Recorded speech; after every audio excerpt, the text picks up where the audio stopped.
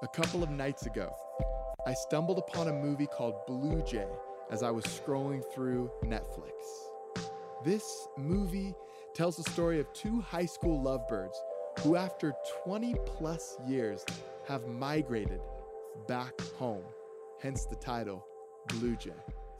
They bump into each other in the grocery store in their small hometown somewhere in California. He is in town to figure out what to do with his mom's house after her death, and she is in town because her sister is about to have a baby. We learn that she's married now and grieving her sons leaving for college and facing some uncertainty with her and her husband's new future as empty nesters. And we learn that he is in town. He's recently lost his job, he had an ugly fight with his uncle, and he's grieving the loss of his mom. Their early conversations with one another are filled with this tension.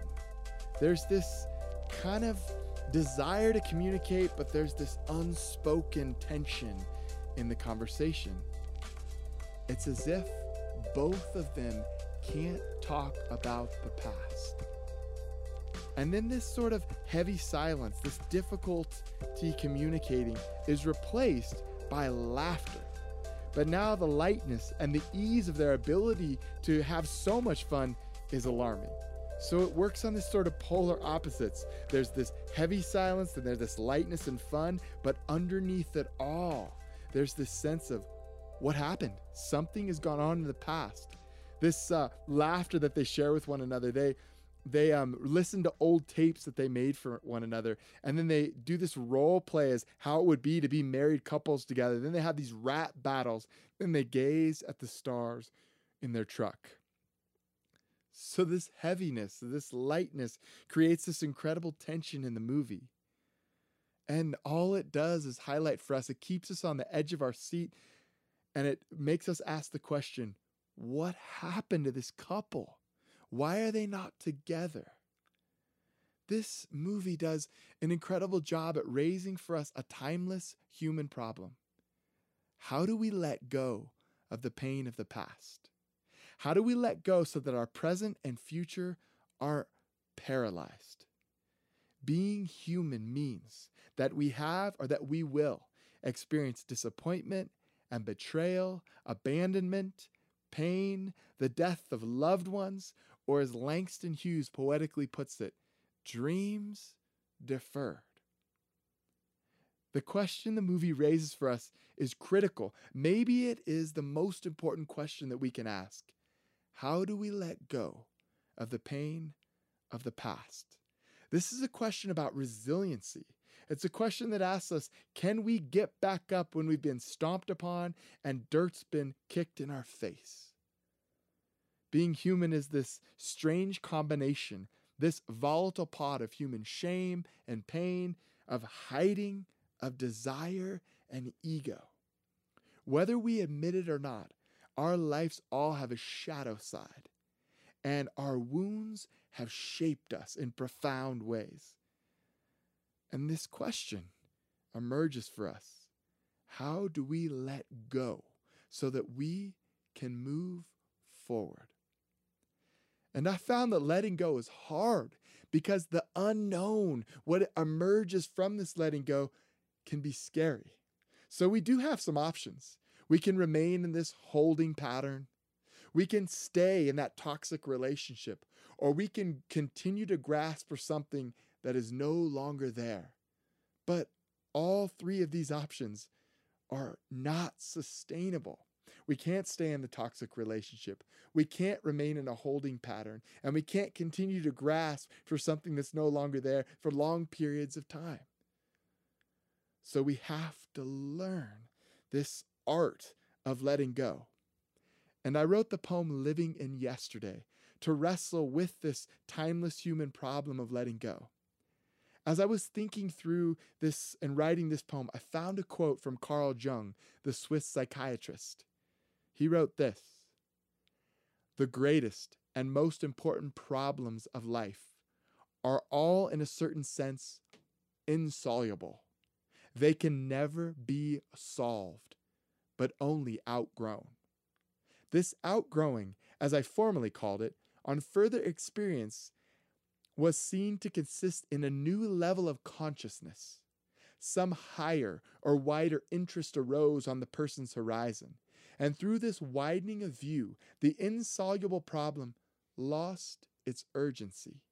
It was not solved logically in its own terms, but faded out when it's confronted with a new and stronger life tendency.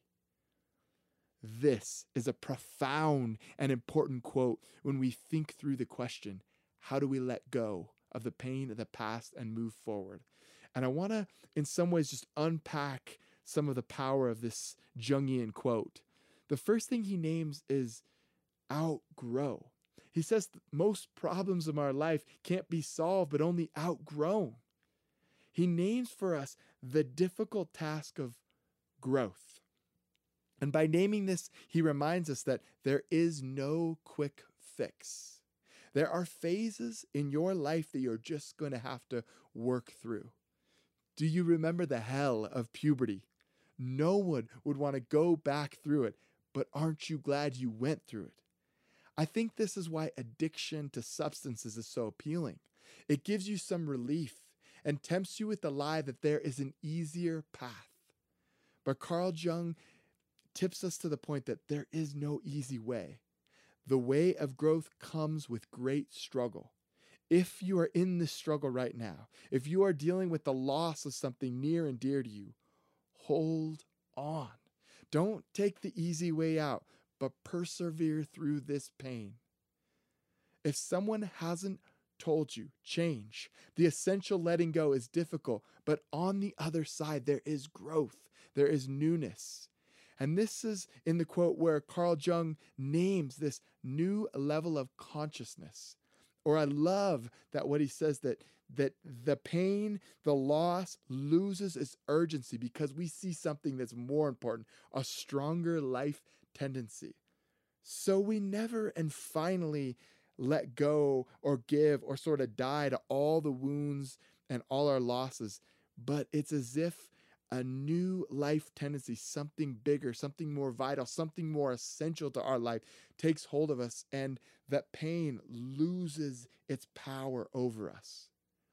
This is important to name. Growing means that you are becoming a different person, and becoming a different person is never easy. Do you have one of those friends who got really serious about their health? Their diet changed, their workout patterns changed, the way they talked, the books they read, the magazines that you saw in their car and around their house were different. And suddenly, through the hard and difficult work, you began to see their very bodies looking different. I've also seen this with parents. The first child is absolutely difficult. It's late nights and new patterns and hard things to wrestle with as a couple and as parents. But then the second child, the third child, the fourth child, there's a wisdom that grows within parents. The little things that once bothered them no longer. They've become great at reading the emergency levels in children. They become great at responding, at reacting in ways. You've become a new and better parent because you went through it. There's a new sort of personhood that's building within you. So how does this change take place? There are probably many intentional practices and just good life habits that cultivate this change. But I think that naming the bigger paradox of how this works is important for us. I want to suggest that the only way to move forward, the only way to let go of the pain of the past so that we can live in the present and future is by embracing this paradox of letting go and holding on, of letting go of what we once thought and our dreams we once had, but to holding on and to allowing something stronger, a bigger vision to grasp us, to seize us once again. And I think that Jesus named the paradox of human growth when he said this profound words in Matthew chapter 16, verse 25. For those who want to save their life will lose it, and those who lose their life for my sake will find it. So Jesus, this master teacher of the ancient world, names this profound paradox of our human growth, of the word that the Bible uses is salvation, or to have a life fully formed and fascinated by love. This is the paradox of human growth. Growth doesn't happen mountaintop to mountaintop. There are fits and starts, but mostly fits. There is this movement within our very souls of letting go and holding on. So loss, any significant change in our life, is about letting go and holding on. And finding yourself is about letting go and holding on. All of our lives, we are at work at this process of letting go and holding on.